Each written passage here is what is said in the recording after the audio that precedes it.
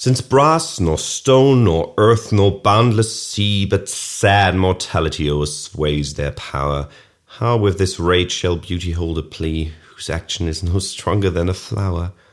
Oh, how shall summer's honey breath hold out against the wrackful siege of battering days, when rocks impregnable are not so stout, nor gates of steel so strong, but time decays?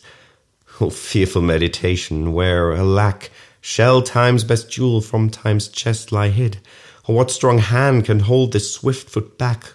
Or who his spoil of beauty can forbid? O none, unless this miracle have might, that in black ink my love may still shine bright. Welcome to Outside of a Dog's Sonnet Fortnight, where we discuss why Shakespeare's sonnets are actually really good.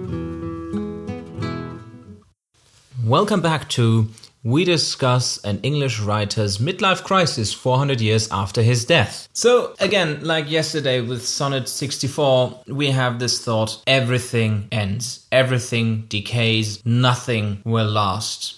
But as you said, there is a little something there at the end. Yes, there is this time something in the heroic couplet that might help us find solace, find something hopeful in there. And it is comparable to Sonnet 18, where the writer also hopes that his writing shall preserve the love and beauty of his object of affection. But this time it's, well, all that darkness maybe left its traces, because this time it's much more dubious. It is not a promise, you will survive in my writing. It is more, describing what can only be described, as he does, as a miracle. There is only the faintest shadow of hope. And before the heroic couplet, we again have this listing of all the things that will die and wither. It is basically a direct continuation of Sonnet 64, since brass and stone and sea are mentioned again. So all these things we've already heard will die. And this time another thing is added to the list, namely beauty. And for the poet, that is the worst thing to consider, that everything beautiful, everything he loves, everything he writes about will also die and mean nothing in the end. It is very interesting to see how these poems flow into one another and sometimes seem like they're directly answering each other. Here it would be really interesting to know how much Shakespeare was involved in the publication. Because, as we said, it is always difficult to talk about the author, and especially the sonnets have for a long time been interpreted very autobiographically, which is maybe a trap we should avoid. But then again, as we've said, there are certain things that seem to speak to what we know about his life, the little that we know about his life. I think this really seems like he went back to it. Like he wrote Sonnet 64 and he thought, that's really bleak. Is there really no hope? But he couches it in these indirect terms. Unless this miracle have might, that in black ink my love may still shine bright. Might even is, well, it is also a conjunctive. Again, a nice double meaning of a word. It may shine bright, but he also talks about his black ink, which does not sound very hopeful.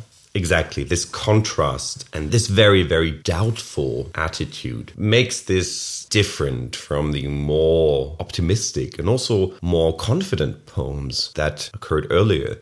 Confidence about one's abilities, that has been a topic so far as well. And we've seen that there was this notion of Shakespeare doubting maybe the abilities of his writing or of words in general to really capture the love and beauty and now the existence of everything in the world. But, well, hope endures. Does it though? Because even though we've said that the fact that 400 years later we still talk about these poems, which kind of means that he was right, they still endure, but do they?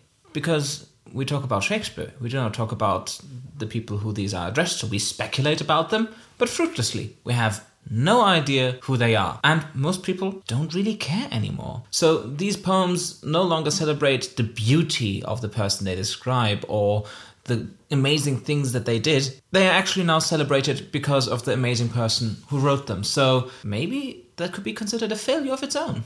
But then again, they do celebrate beauty and they do celebrate love. And as we said, we can connect it maybe to our own lives or to our own attitudes. So maybe at least these things did survive, if not the people themselves or the reactions to these people, at least the emotions that are somehow enshrined in these words. That's the great thing about it, the ambiguity, and that Shakespeare at the time of writing was somehow aware of this ambiguity and thematizes it. That is kind of a mindfuck, really, sometimes. It's amazing that on the one hand he's so boisterous and saying, oh yes, this will endure and it will give you love. And it kind of made me really dislike him at the beginning, where he's a lot more like this. So this more doubtful section endeared me to him again. So the world might be going to the dogs, but at least he has love, right? At least with him and his beloved, everything is fine. Or is it? Find out tomorrow when we discuss Sonnet 78. Thank you very much for listening. For more information, visit outsideofadogcast.com.